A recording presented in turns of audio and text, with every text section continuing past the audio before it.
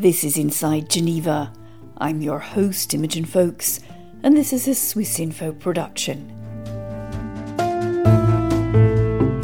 In today's programme, what is happening, what is cooking in the laboratory that may affect what we are, where we live, and how can we live on this planet. The focus of GESTA and here in Geneva is science diplomacy for global governance and multilateral cooperation. Using space resources for enabling further exploration and an in-space economy. This is a very complex field with technological, scientific, but also business, legal and regulatory challenges. The COVID pandemic actually illustrates very beautifully the benefits of opening up science to scientists and the larger public. Hello and welcome to this very special extra edition of our podcast Inside Geneva. Now we're here in the heart of Geneva. Some of you have sometimes said to me, a sleepy little town in sleepy little Switzerland. Well, not this week.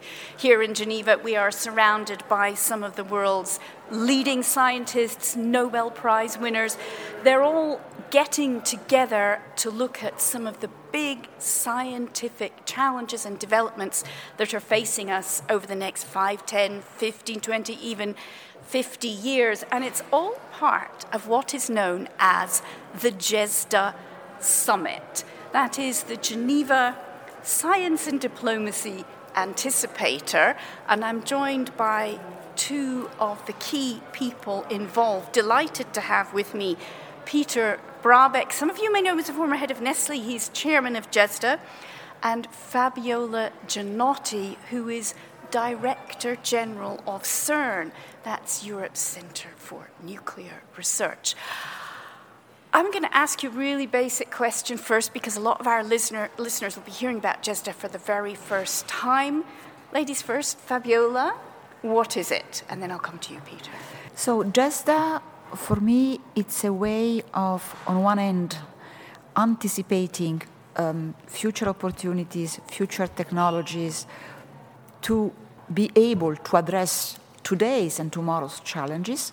And second thing for me, GESTA is a platform that brings together scientists, diplomats, private sector, public sector. Is a platform that really fosters collaboration among diverse sectors. And we know that this is super crucial today. The pandemic also actually is one of the main lessons from the pandemic, the need to work together. And so it's really an enriching and stimulating environment when we try to pull together all stakeholders from science to society and better prepare for the future. Let's bring you in there, Peter Brabeck.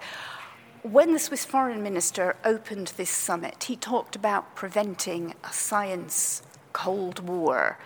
You mentioned COVID, Fabiola, and of course countries have vied with each other in this pandemic. But a science Cold War, is that something you see evidence of? Is that why you got involved with GESTA? Well, I would say if you look around, you would certainly see a race in technological development. If you look at the declaration of world leaders, you will hear that some of them clearly state that they want their country be the leader, technology leader worldwide.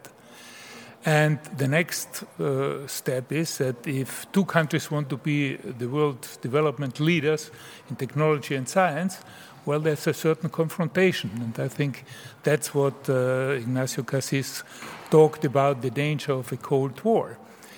Now, additionally, if you look that the same powers afterwards are using technology and technological advantages for a kind of neocolonialism, as I would call it, that they use this advantage that they have in order to get political power in some parts of the world.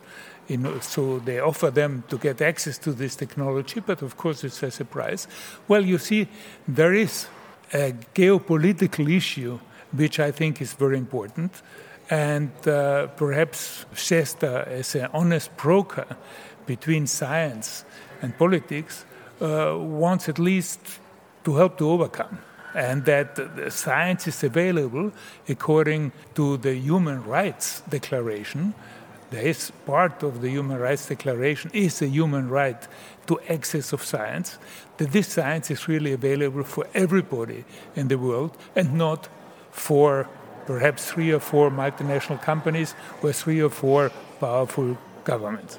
Fabiola, at CERN, Center for Nuclear Research, you have some experience of this cooperation and collaboration despite geopolitical tensions. I mean, you have had Iranians and American scientists, haven't you? Russians and Chinese, all working together. Do you see that spirit of collaboration can be encouraged in some of the big things we're looking at, cyber or artificial intelligence, that kind of thing? Yeah, I think we must really do more and become more collaborative in all fields of society.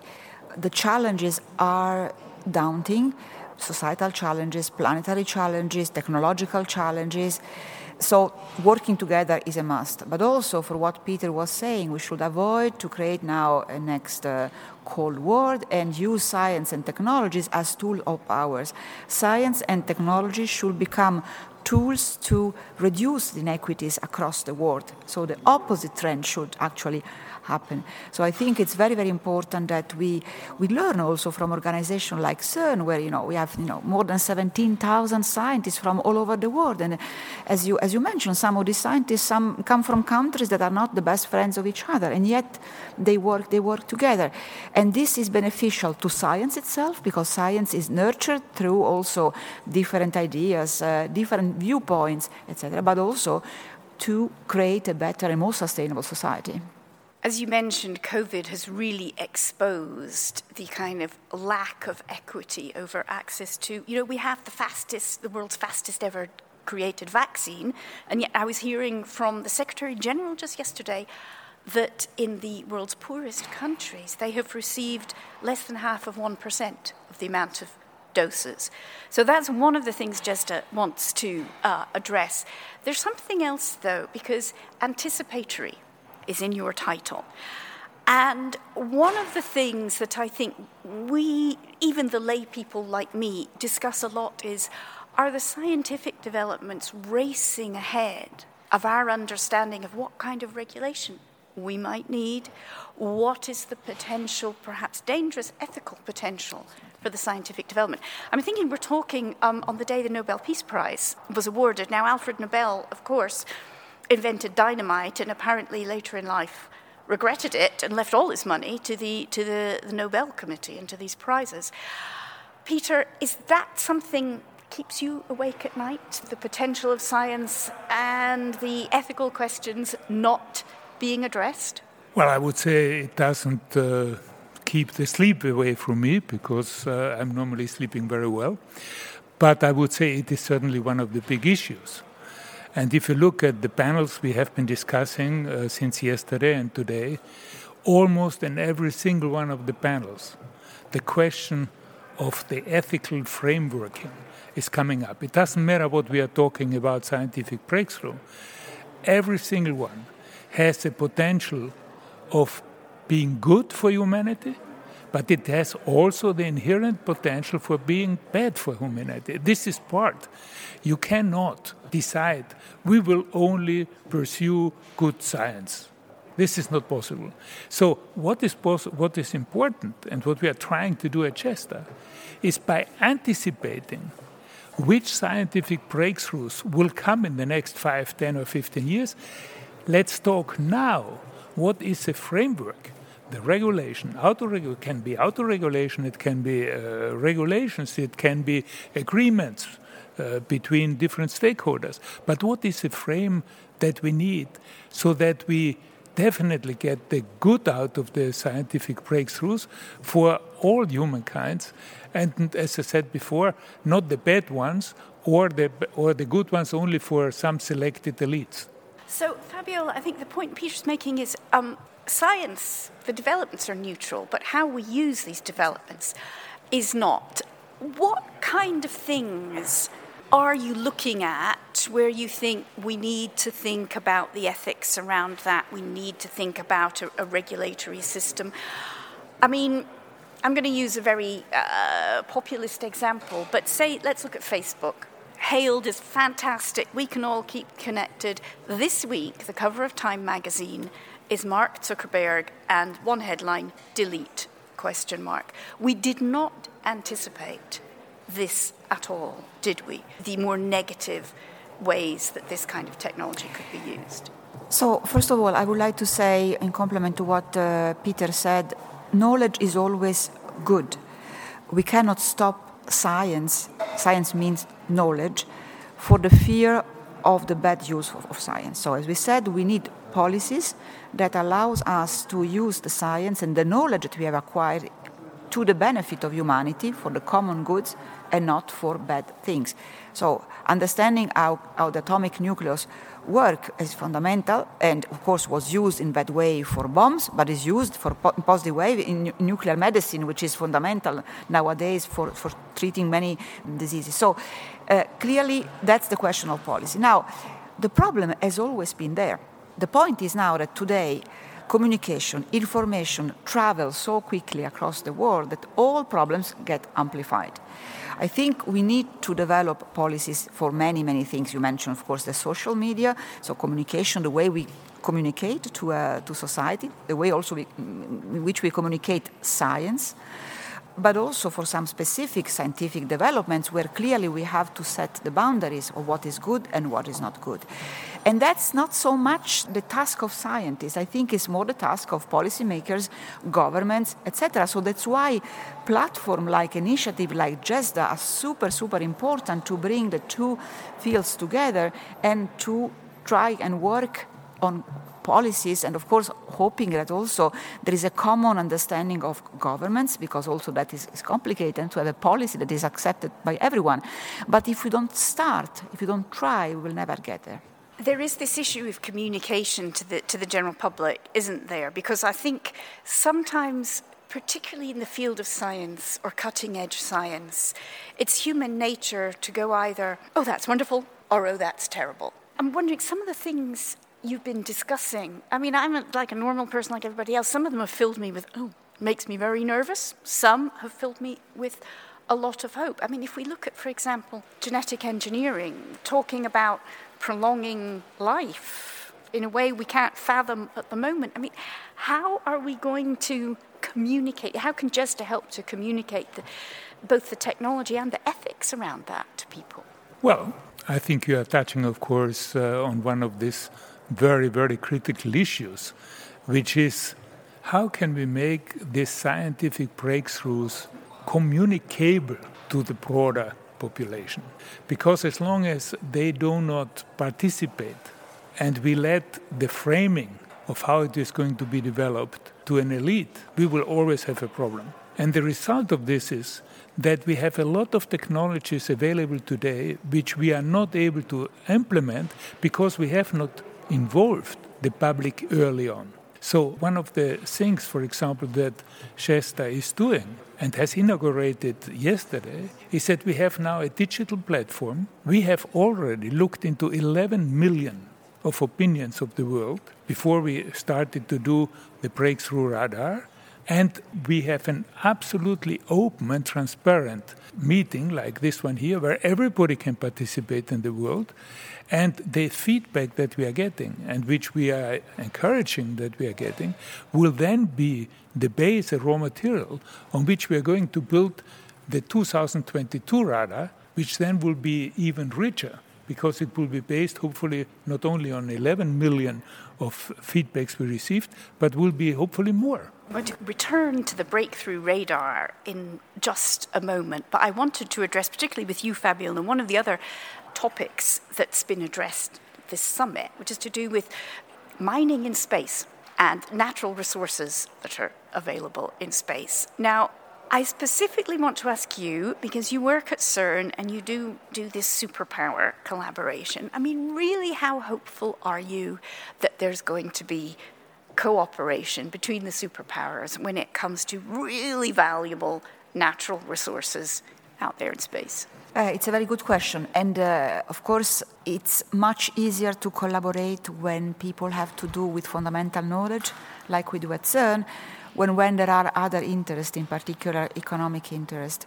But on the other hand, I think that if we do not really persuade the governments and the policymakers that this way of the current society is not sustainable in terms of the way resources are distributed, power and wealth is distributed, then we will not go that far. I think, again, it's a problem also of communication, in this particular case with the government, but also with the general public. And it's a problem of communication also of not only about the great scientific discoveries and achievements and what we can do and what we will be in 10 years from now. It's also a question of sharing with everybody the scientific method and what science can do and what science cannot do. The problem of mining space, it's a very difficult one. I don't think there is an easy solution today. But I think that initiatives like JESDA are very good in that they at least attract the attention to the problem and at least they give the example of how one could go about it in the future. If we do not put together scientists with the governments, policymakers, and other actors and stakeholders, I think we are not going to go far. There's a big set of negotiations, diplomatic negotiations, going on in Geneva at the moment around lethal autonomous weapons and whether any regulation is needed around there. And they're not going especially fast, these negotiations. Nobody expects a treaty by the end of this year, although there had been some hope. Peter, is that the kind of debate that you see JESDA getting involved in, having something to offer?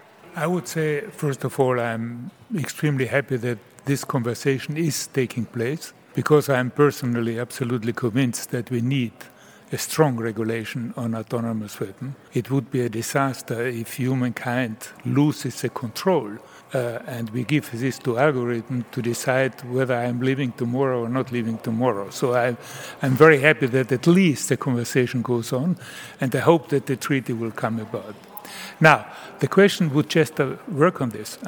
My answer is, if JESDA had existed 10 years ago, be assured that we would be discussing before autonomous weapons are being developed, and we would be discussing exactly what regulations do we need that will limit. You will not prohibit the creation of autonomous weapons, I don't think so, but you would regulate it, okay? Up to which point you need to have the human intervention. And that's a real ethical question in the autonomous weapon discussion. Those exactly the issues we discussed today, for example, when we're talking about quantum computing. Quantum computing might become one of the best things that can happen to humanity, but it can also become, if it is only concentrated on the warfare part of it, it can be very negative. So this open discussion about those subjects is exactly what JESDA wants to do, but it wants to anticipate. We don't want to discuss what is already here. There are many other institutions that are already existing in Geneva, for example, that take care of this. We want to discuss what we anticipate will be, and early on bring in civil society, bring in the diplomats, bring in the politicians and the scientists in order to create a healthy base on which then afterwards the scientific breakthroughs can be applied. And that brings me to my pretty much final question for each of you, because you again mentioned this key word, anticipate, and you have launched this radar where you're going to have the experts that you've got involved keeping an eye all the time on developments, and I assume then supplying some advice and input about criteria that need to be thought about. Fabiola, Peter said that if JESDA had existed 10 years ago, it would have got involved in the debate on lethal autonomous weapons.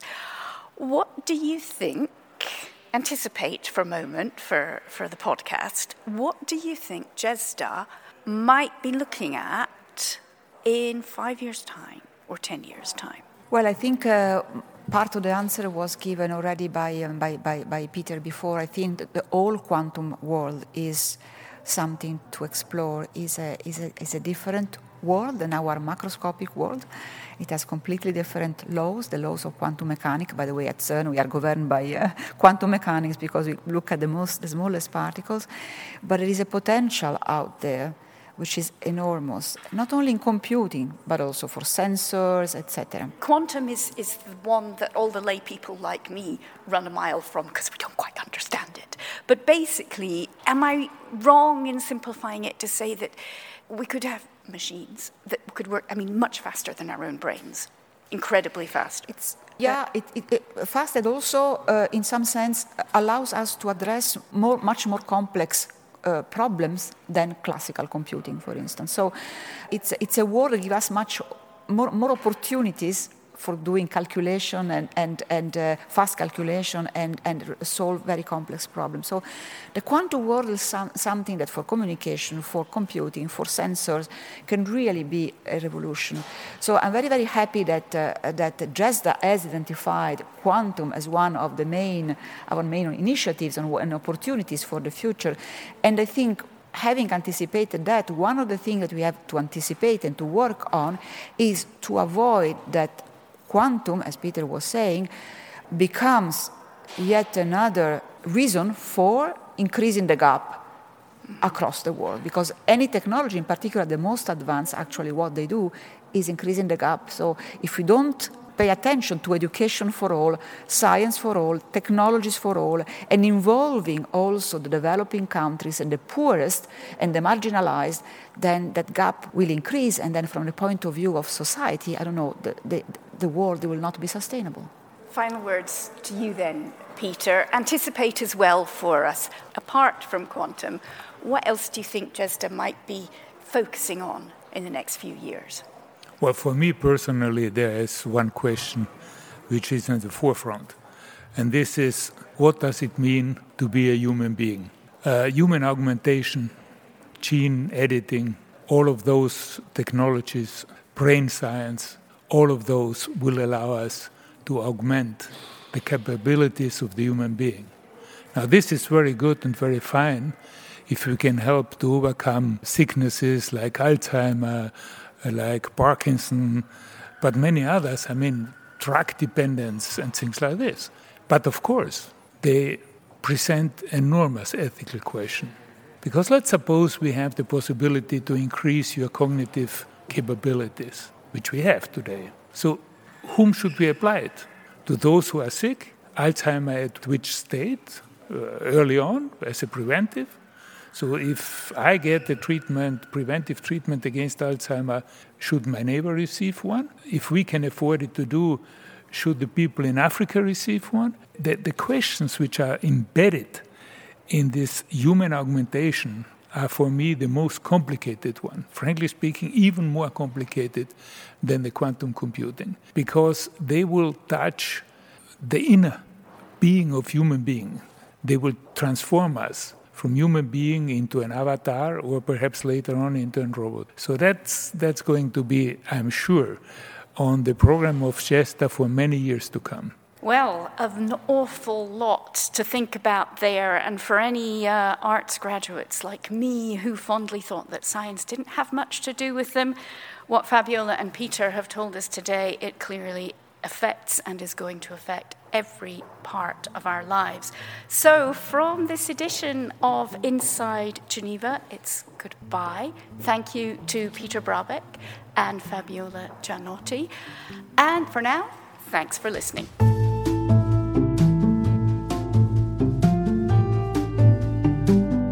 A reminder, you've been listening to Inside Geneva, a Swissinfo production.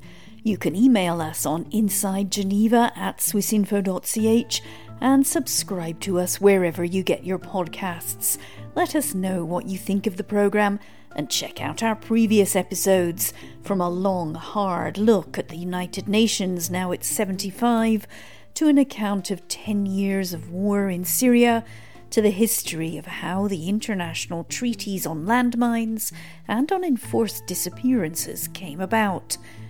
And coming up in the next few weeks, killer robots are back on the negotiating table in Geneva. Will campaigners succeed in getting a ban? ahead of the climate summit in November. What outcome do humanitarian agencies hope for? And are we getting humanitarian work wrong? We'll be asking 2 experts why they think aid needs to be decolonised. I'm Imogen Folks. Thank you for listening, and do join us again on Inside Geneva.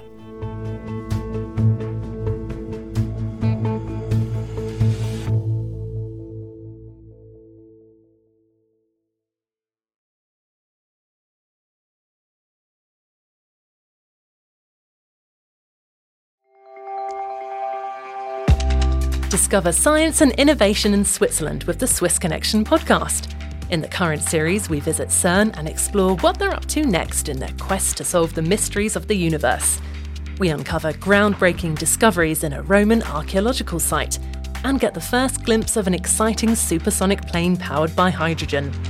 From the tiniest particles to the vastness of space, satisfy your scientific curiosity by listening to the Swiss Connection podcast for a mind-expanding experience with Swiss Info. Listen on Apple Podcasts, Spotify, or wherever you get your podcasts. Make sure to follow or subscribe to get your latest episode on time.